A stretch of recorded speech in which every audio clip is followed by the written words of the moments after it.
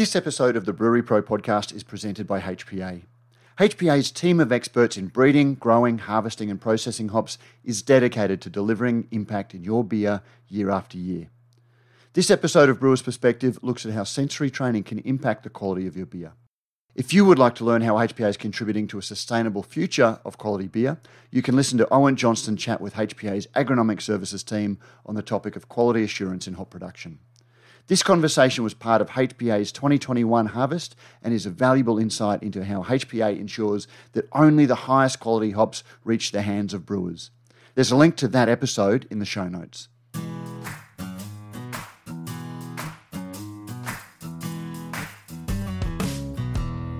I'm Brews News editor Matt Kierkegaard, and this week on Brewers Perspective, Marcus and Anthony discuss how breweries can implement sensory training programs to improve on their beer.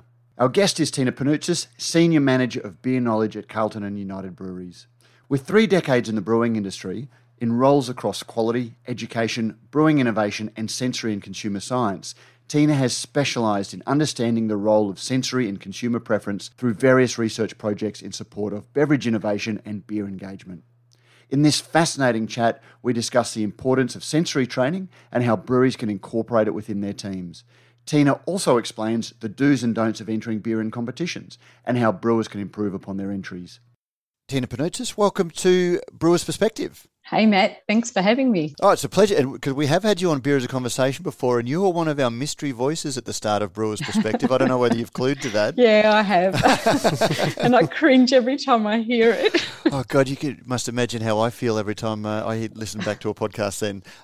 This podcast, we're going to dig a little bit more into sensory and a whole lot of aspects of sensory that brewers need to be aware of. So I guess if we can start at the beginning, give us a little bit of background to yourself and how you came to be working for CUB in your current role. Sure. God, now we've got to trace back 30 odd years.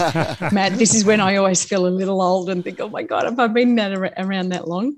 This is where your expertise shines. Yes. Thanks. Yeah, no, I started back with CUB in the quality assurance lab as a chemist, a QA chemist, and thought I'd give myself 2 years in this industry, and that sort of soon changed. And, 28 years later, I'm still there.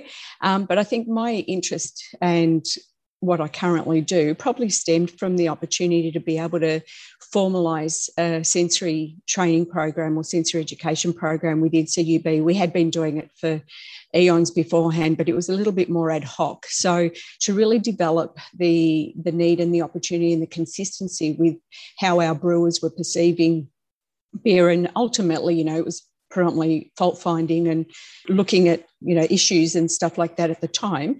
I got into developing the sensory education program, wrote it up, delivered it across all of our breweries across the country at the time, and then sort of moved into a number of different beer education, both technical and from a commercial side of things, building our internal capability and interest and knowledge about beer.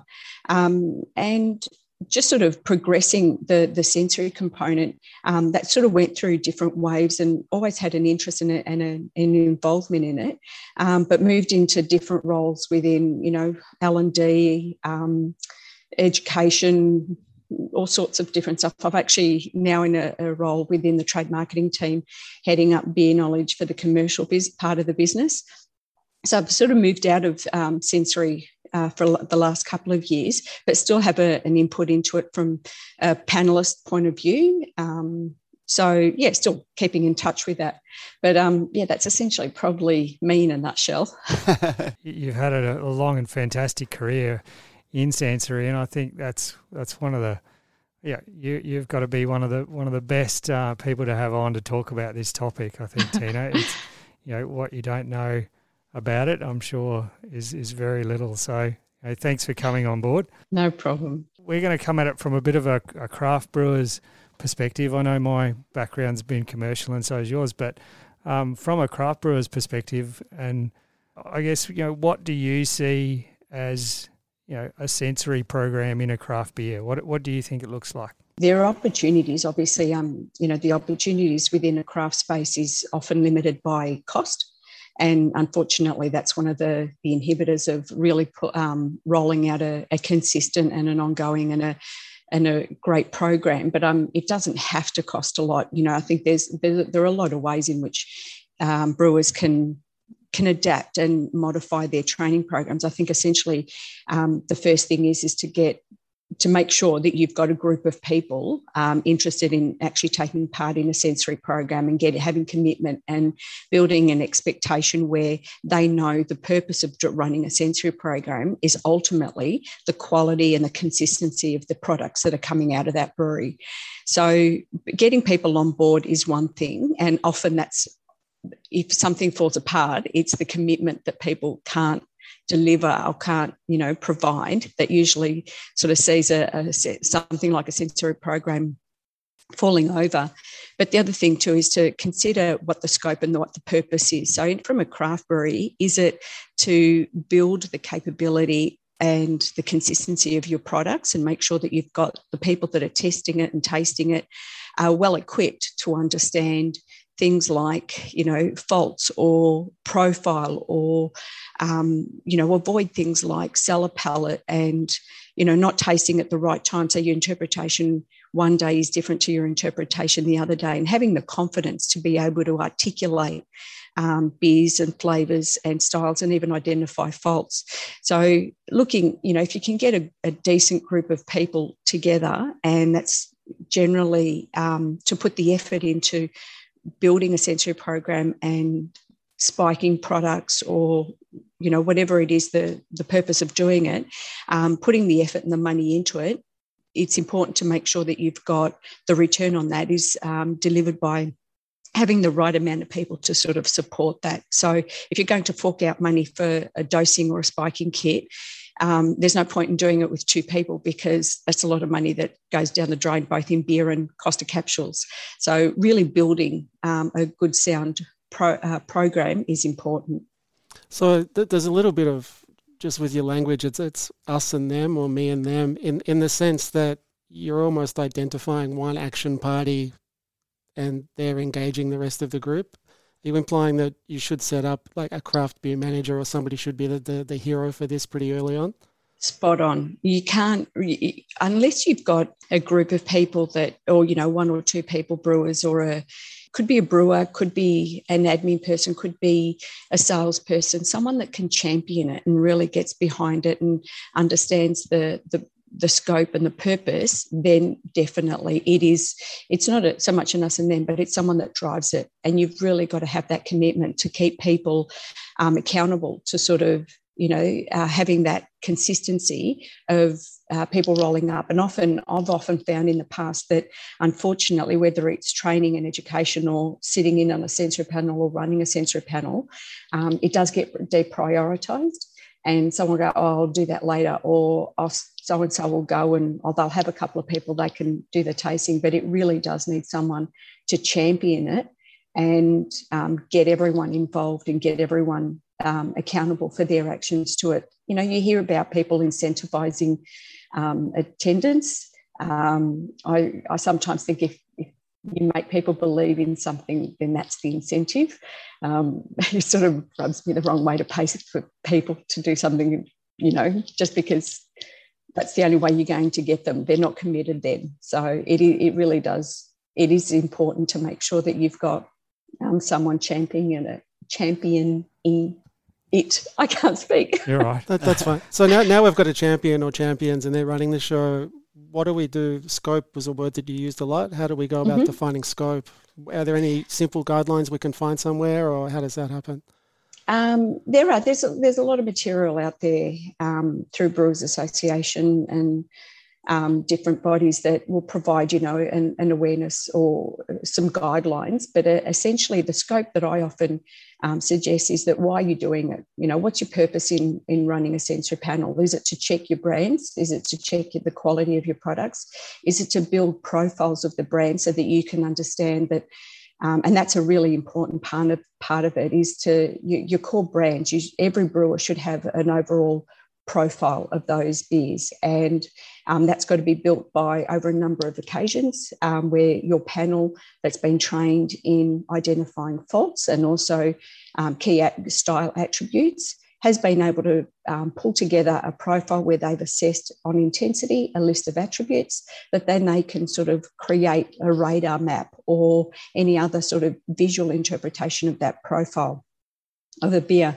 And then you can assess that so that you can make sure that there's no drift, it's maintaining quality, and it's as that your consumer, your customer would expect that beer to taste. The other one is for innovation as well. If you know that, understanding, having a sensory panel where you can train them up in all sorts of different areas from faults to style guidelines or style attributes, they're equipped as a measuring tool to be able to deliver an assessment on different styles and then be able to create an opportunity where you look at, if you're looking at a new style and you've got a sensory assessment of that style as well. So the scope is really understanding why is it that you want to run a taste panel? Why is it that you want to build the capability within your brewery for people to assess beer? There's obviously lots of good reasons to have a sensory program in your brewery, and you've mentioned lots of whys there. For me, I'm thinking, a DO meter and a CO2 meter, they're 20 grand. There's a fair bit of equipment that guys are purchasing that are giving some analyses results. But in the end, the beer has got to, you're presenting a beer to a consumer and it needs to be true to type. They need to be able to pick it up off the shelf and say, yeah, that's the same as what it was last week or when I had it last. To me, a sensory program is a fairly cheap way of making sure that you're putting some systems and processes in place to try and ensure you have beer that's true to type. Now, I guess taking a little bit a step further back, I mean, I know we've made the assumption that we're sitting in a panel and everything's blind tasting, but I know there's a fair few craft breweries out there that probably don't have that formalised approach where they're probably standing around the bar or standing around their tap room and they're having a beer and they're discussing the beers and those types of things. How important is it to be blind tasting and really putting a formal approach to what you're doing around sensory? I think it's hugely important. Pardon the joke, but I wouldn't have been in the industry for 30 years if it wasn't important. But generally it is really important because you do get different influences. If you haven't created the structure of a taste panel or a sensory program, then you're ultimately, by consciously or subconsciously, you're often at risk of introducing people's bias into that tasting and their preferences. So even if it is blind, sometimes a critical view of a particular beer style, whether it's your own or a competitor's or it's something within the market that you're lining up against.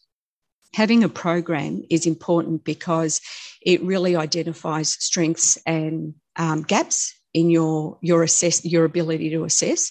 So even something as simple as looking at 10 basic flavours, things like diacetyl and isoamyl and acetaldehyde, oxidised paper, some of those key attributes that we find in a lot of beers as faults often, having an understanding of where your strengths and weaknesses lie is really important in being able to even have that informal assessment because you know what your capabilities are. So running a tasting panel, even if it's, say, as basic as once a month, where you get a kit, you get everyone involved, as many people as you can, and start to identify what you can, one, identify as a difference, to recognise that difference and then build on that proficiency, starts to build the confidence and the strength in your tasters to be able to look at something and assess a beer objectively. And that is, what we demand of everyone that comes along onto a judging panel, that they're doing it objectively. We all have our preferences, and sometimes that can creep into providing some feedback. And in the past, I've often sort of tried to minimise that and round the discussion around, influence the discussion around, don't tell me what you love about it, tell me what you pick up in it, because it just depends. If I'm asking you for if I've asked you to come along to a preference test, then obviously I want you to tell me what you love. Tina, One of the things that judges often discuss is some brewers have a strength in some elements of tasting, but almost blind spots in others. As we learn more about taste and the mechanics of taste and learn about the genetic components, or is there a limit to some things that we can develop in our taste buds, or can you always get better across every element of our sort of sensory skills? Yeah, definitely. I think that's a really good question, because I know a lot of people, sometimes depending on how much training or how much exposure they've had to it, are sometimes hesitant to sort of identify that they either, say, for example, on a tasting environment where we're starting to roll out some training and people can't pick it up, but they're really not sure of what they're meant to be identifying. You know that part of the training helps a panelist develop that understanding of where their strengths are and whether or not they're anosmic or blind to certain characteristics. So I'll pick up the obvious one, diacetyl. I know a number of different people that are blind to diacetyl, and the detection of that is often, in a panel situation, when you get a couple of people that can pick up, even at really low levels, diacetyl in a beer, and then you see the strength in the panel come through when someone says, well, I know I can't pick it up, so I'll refer to you, Matt, for example, that you can pick it up, and I know that there's something there. So you're not focusing on one person's interpretation, but you're focusing on a number of people, and being able to identify whether or not you can pick up a certain attribute in a beer is as strong as knowing that you can't pick it up. And part of that all comes down to, having the exposure to a number of different flavours and working out how you can identify them. I know that a couple of brewers that I've come across in different panels and in their training are definitely blind to diacetyl, but there's a certain characteristic that they can identify of how it changes the profile of that beer. Let's just say, let's pull out Carlton Draft, for example, as one of the beers that we've often used to spike flavours in. Now, our panellists know the Carlton Draft profile inside out. So part of their training is to identify and recognise those attributes that make Carlton Draft Carlton Draft. Once it's spiked with diacetyl, even if any of the people that are on the panel know that they can't pick up diacetyl, they know how it can influence the profile of Carlton Draft. So they know that it's not, even though they can't pick up diacetyl in it, they know that it's not a perfect Carlton Draft, because diacetyl in the present, when it's at certain levels, can change the ester profile, can change the mouthfeel, and so on. So that's as important. And that's a panel that, has gone through, a year of basic tasting across the flavours, has had recognition training, has had proficiency in threshold determination, and so on. So it's pretty hardcore training, but definitely you can get people identifying and not identifying flavours, but they work out how that can influence the profile of a beer. When you say you dose, Carlton, for example, Carlton Draft, and so you've got an awareness of it, it's a lighter flavoured beer. So many craft brewers are trying to do sensory on beers that have a lot of confounding flavours and elements that are a little bit harder. Do you recommend that brewers learn their sensory against a lighter flavoured beer but still dose their own beers? Or how do you deal with stronger flavours in beer and the sensory issues? Really, really good point, because I think in the past sensory training's always been done on one profile of a beer. And if I had to break it up into, this is one of the things about looking at a strategy or a process of which, or reasons why you're running a sensory training program. The first thing is that you've got to make sure that whoever is on your panel can identify that there's a difference between beer A and beer B. Now, whatever that beer is, the less complex it is, the better, because that's what your starting point is. So you dose X flavours into a beer, and you want to make sure that the medium or the beer medium isn't going to influence that flavour too much. So it's not going to mask it or anything like that. So people get practice in identifying beer A, not spiked, is different to beer B. The next stage is recognising that difference. So what is it that makes that beer different, the spiked one different? And in a beer that's quite neutral, hasn't got a lot of hop character, or isn't really complex, it's easier to do that. So what you're doing is you're building your panelists' capability and confidence in identifying that flavour. The next step is identifying how low they can go in recognising that flavour. So that's a threshold. So you might start at 3 times threshold, peel it back to half of that, and then peel it back to half again by cutting it back, for example. And it can be as crude as that, or it can be as measured if you're going down the path of understanding what people's thresholds are.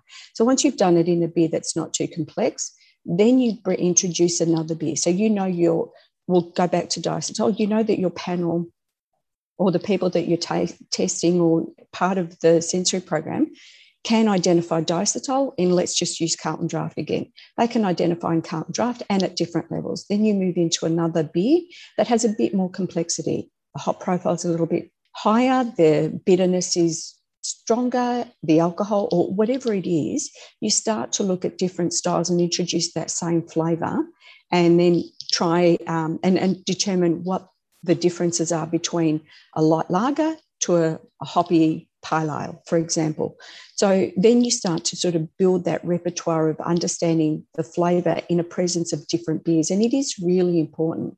But the starting point I often think that the starting point does have to be with a beer that's not too complex. So what you're doing is you're highlighting the spike flavour, and then looking at how that influences. And that's all part of that education process and locking in that knowledge of the flavour, how it contributes. One flavour will contribute a different characteristic based on the malt profile or the hop profile or the alcohol.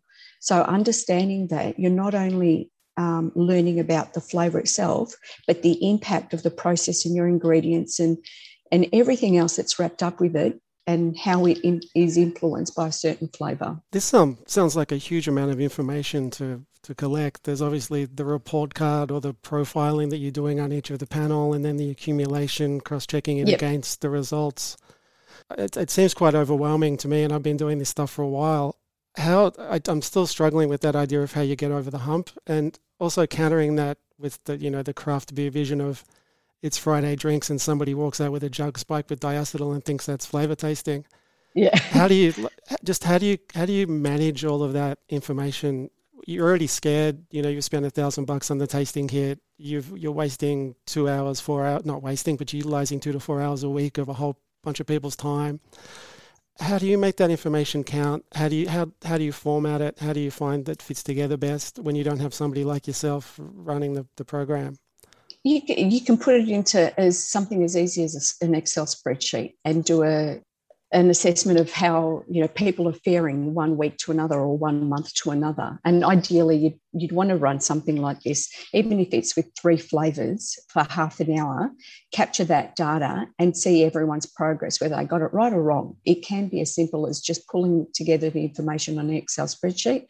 You've got different programs that'll do a statistical analysis of how people's alignment. I mean, doing a panel calibration, there are programs out there too that can interpret the data statistically to see if you're aligned, how aligned you are within your panel and the average assessment. But you can capture it as easily as, one column's got the list of names, the other one's got the flavour, whether they got it right or wrong, and then you move on to, and that's the bare basics that you really do need to start to build that confidence in the credibility of your panel too. So once they see that they're getting it right or wrong, if you get it right 3 times, for example, well, you're on the way of really recognising it. And then you'd move on to doing it in a different beer. So that forms another column, and that, you've got the same 3 flavours, and you look at those flavours in a different form, get it right, wrong, move on to the next one. It can be really detailed, but it can be as simple as you got it right or wrong. And, as a starting point, once you start to build that database of your panel, it can get as complex as you want it to be. there's a number of different programs, and you can align up with, say, for example, some of the dosing kits. So Roxa has their taster validation scheme where they, you just punch in the numbers, they do the algorithms in the background, they send you back your results of how calibrated your panel is according to your own, but also globally, like with other contributors in there too, which is a powerful tool. I've had the pleasure of using Draft Lab before. And that was very helpful for a small team. Obviously, you put the money down every week, every month to pay for it, but the data accumulation is fantastic. Yeah. So, assuming that you've got a beer that's failed sensory, for want of a better term, let's assume it's not a glaring fault, that it's not an obvious defect. How does sensory talk to manufacturing? Depending on the fault, obviously, you can sort of do a analysis of where that fault might be coming from and go back. So sometimes it could be as simple as understanding whether it's an influence of the raw materials or the process or the packaging. So, let's pick oxidise. Obviously, you could pick that up, and there's other things that you could do to determine that same pack. If you put it under some heat stress or whatever, will that exacerbate that oxidation? If it does, well, that there could be an issue with your oxy levels, or that root cause analysis of understanding what that fault is, which is why it's important to do sensory attributes alongside with, beer knowledge or understanding your raw materials and your process, which shouldn't always limit your panelists to being brewers. Always think about who else, because you could have someone within a non-brewing function that has a really, fine-tuned palate. They just don't know that they could direct it to beer, to brewing sensory. But you could always sort of peel back. And once you understand that, it may be something that you can address through your process that might sort of highlight an issue upstream.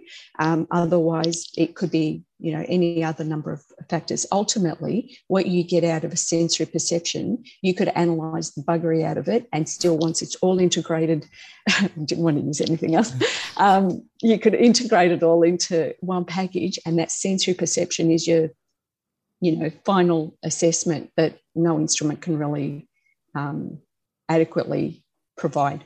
I think that's a really good summation of why we do sensory. Like there's no one piece of equipment that can tell you this is a pass fail for a beer. Correct. However, once you've put it through the sensory panel and there's an overwhelming result that the beer is not true to type, then that's really the answer you were chasing at. Yeah, I guess. What about in the situation where the beer did hit all the specs, hit all the numbers, and still had a flavour defect? Where does the kind of process monitoring stop, and where does the sensory start? And I know I've asked this question many times, and it doesn't necessarily have an answer, but how do you balance those two things? Is one 70% and one's 30%, or it's not that simple?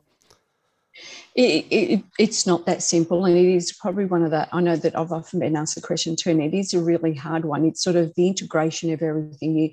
We're working with something it's a food, it's influenced by so many other different factors. It's not just, the dimensions of brewing beer are quite broad. So everything, it's like making a bolognese, or it's like making a food that you've made hundreds of times before, but this one time you just it's a little bit different to the last time we had it. Why was it? Use the same process, use the same methodology and whatever. And it's that integration sometimes that to fine tune it down to, or to specify it down to one factor that's sort of thrown the balance off a little. But it could also be an interpretation of your panel too. So you could be having, the time of day that you taste it, the environment you're in, the noise even, like often if you're setting up a sensory tasting, having it being void of noise or influencing smells, interruptions and stuff like that is really important.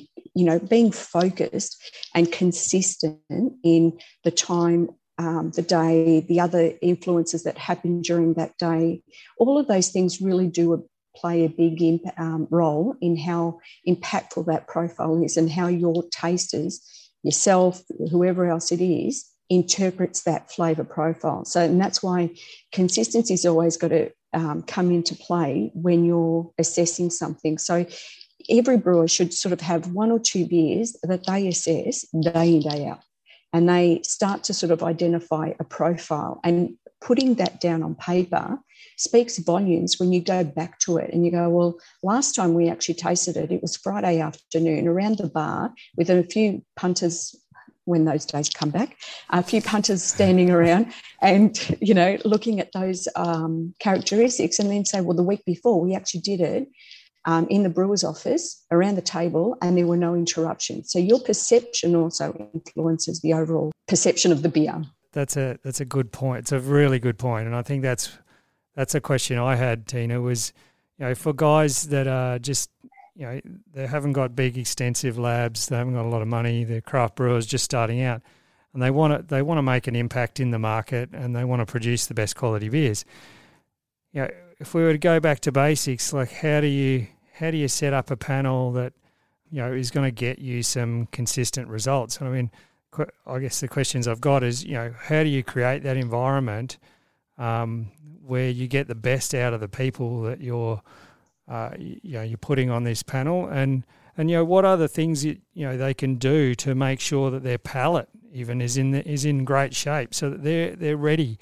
You know, this is something that they turn up for in the day. One thing to remember, Anthony, is frequently the panel is the only people you've got. It's not a selective process. True. Yeah. But I mean, you know, if you've got a craft brewery, there's lots of different people involved in that process. I don't think you necessarily have to have all the brewers involved. I think, you know, if it's clear one of the brewers is not capable of adding, you know, a lot of value to the panel, it may be better to have the financial controller or the accountant on that panel offering an outsider's perspective. So you know, usually you can group a few people together, whether they're in the brewery themselves. But, you know, I guess my question coming back to it is, you know, how do you utilise people's palate, and how do they, you know, and what are some of the things that we can do to really be ready for a panel and get the most out of those people when they're doing that? Yeah, if I had to start from scratch, the first thing I'd look at is, have you got, you know, do we have the facilities, or do we have a room which we can do this? And sort of allocating, you know, building an expectation that on Monday at 11 o'clock or Tuesday at, you know, 9 a.m. or what, it's building an expectation of, you know, when within your schedule there's a time within the week that you can allocate, even if it's as little as half an hour, because you don't want to make it too onerous. Otherwise, that's where you start to get drop off and people deprioritise tasting for something else that they've got to push through. So allocating a room or an environment that'll be free of, you know, influencing smells or, you know, time of the day. It could be, you might not be able to do that, but it could be during shutdown or whatever, that you go, okay, this once a month, half an hour, we're going to allocate this, and this is the expectation that we'd like you all to come along to and be part of. Then the next part would be making sure that you've got the right tools and equipment. So, you know, I know a lot out of necessity people use plastic cups and stuff, but if you can avoid that and use glassware, having a set of glassware, having somewhere that you can set up a little station where you've got your jugs for the dosing, you've got your glasses, and you've got a little fridge or something so that it's all immediate. You're not running back and forth. And I know I'm probably telling you how to, you know, the obvious, or saying the obvious, but sometimes it's all of those pieces putting together that really will make things flow a lot easier. So setting up that station or setting up that area is really important. Then making sure that there are, you know, you're championing this program because we want to make sure that our products are consistent. We want your buy-in as, you know, a group of people to be able to do that. So ensuring that you can set aside a place, a time, and a purpose to be able to run a sensory panel will generally sort of get that momentum and build the expectation that people know it becomes rhythmic, and then the data that you get out of that really sort of comes back, and you communicate that with a panel so that they know that their input is actually making a difference. So setting it up is a really key part in not just making it an ad hoc situation where you're tasting beers and looking at, someone said that one of the punters said that the beer didn't taste as good as it did last week. Hey, let's get around the table and taste and see what we think, because that won't build the consistency. So making sure that, your panelists come in knowing why they're there, knowing that their palates are ready. They haven't had anything, it's not half an hour after lunch or something like that, making sure that morning is generally the best bit. They may have had breakfast on the way in or have a coffee, rinse out half an hour before, don't have anything half an hour beforehand, and just be ready, be mindful and be ready that that you're being part of this, because it's for the better of our brands. It's better for, the consistency, and I'm helping Anthony build a great, beer profile for these beers, and it'll actually help towards, our next new release, for example. There's got to be a reason. So the room is important, the equipment and the tools are important, and then obviously the overlying thing is making sure that people are committed. So I've made the perfect beer, Tina. It's very exciting for everybody. It's inside my release limits for specifications, paper specifications. It's gone through the tasting panel without any incident. It's an American-style pale ale. I'd very much like to enter it into some beer awards. First of all, what's internal specifications meet style guidelines? Where do they kind of fit with each other? And then how do I make sure I win a gold medal? And if I don't, what happens next? One thing I'd probably ask is how did you come to your internal specifications? So I got a whole bunch of American style pale ales off the shelf, analysed them, put together. Yep. And so your beer is brewed according to an American style pale ale. Now, with style guidelines, obviously there's a bit of flex within those style guidelines, and when they land on a table, they're being assessed according to an American style pale ale. Now, if there's opportunities in most competitions that will allow the brewer to provide any extra information or entering it into that competition. You've read through those style guidelines, you've aligned it, and you think, okay, well, the colour might be, I don't know, 1 EBC out, or the bitterness might be on the high side. You won't be penalised for something that the bitterness might be on the high side.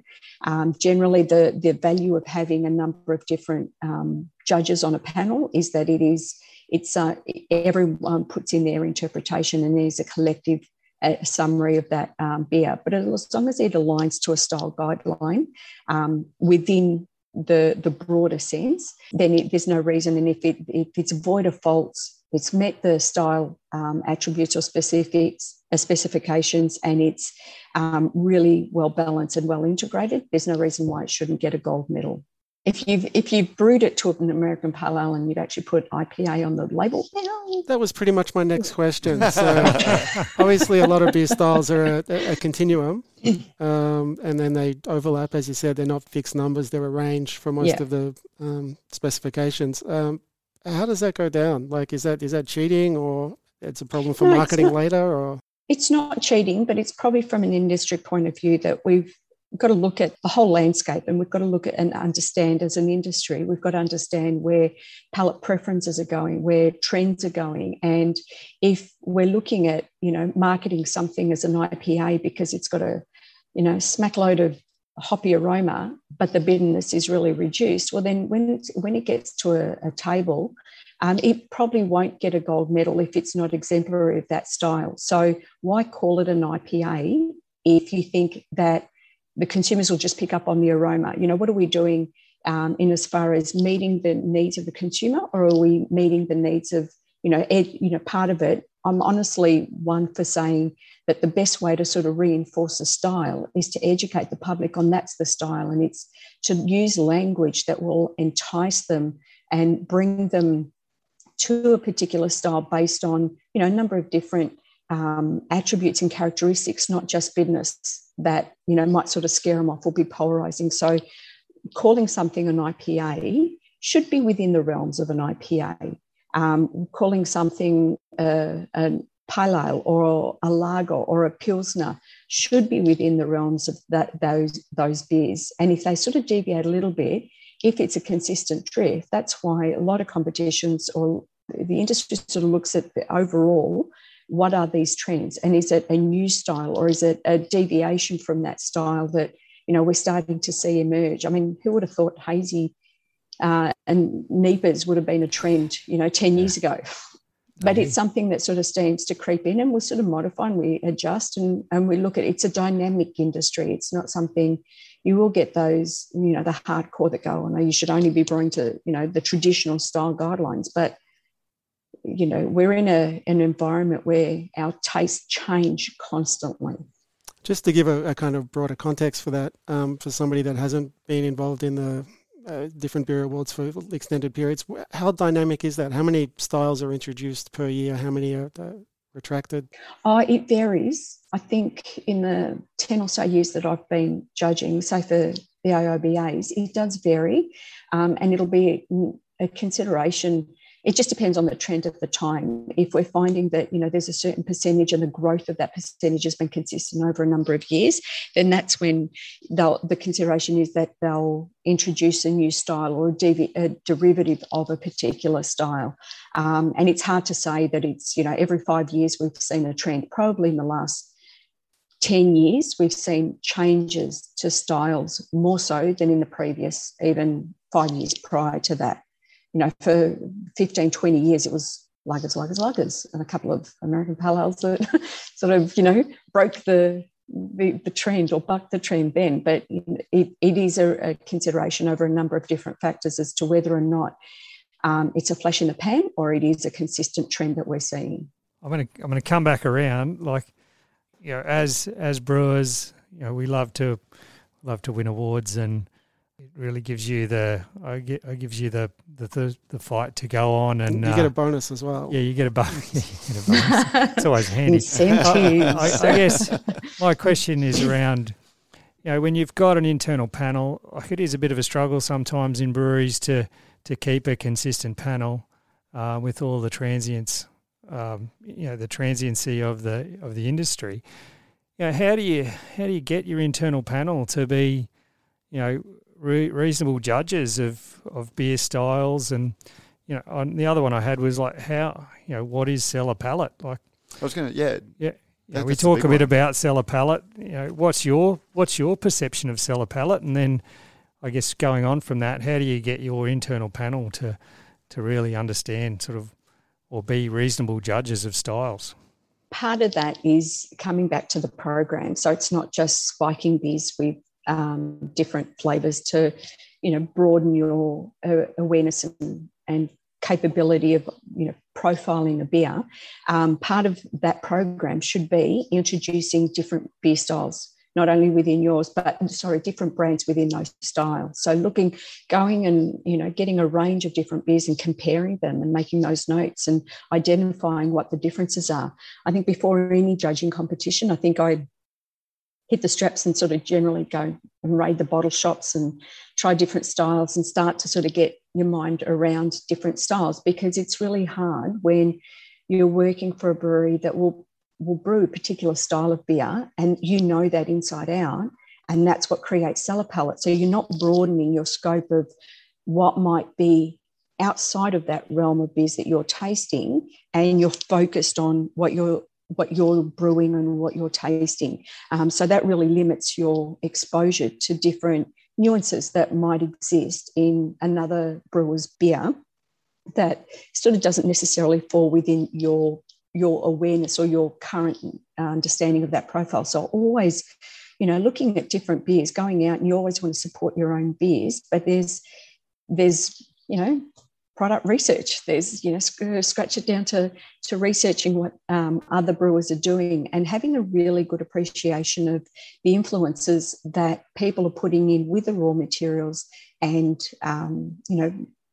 packaging even, or understanding the influences of international beers versus local, and looking at all of those attributes together to get a bigger market appreciation, not just a brewery, because that's part of it, but you really do have to push your awareness to other beers and breweries to understand what's really happening within that space of a particular style, and even introducing beers that you really don't like. I'm I've always said it, not a huge fan of pumpkin ales or chili beers, but I'll always try them because I think I just need to know, for competition purposes, I need to know what a gold medal pumpkin ale is really like. And I've come across a number of them, and they are cracking beers. Would I sit down and have a couple of pints?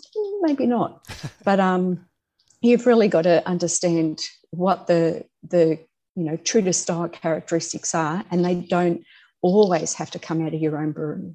So we're exposing our panelists to everything that's available rather than just what's coming out of your brewery. Absolutely. Yep. Absolutely. And the other thing too is just, and I thought about it before, but didn't get a chance to, didn't think to say it.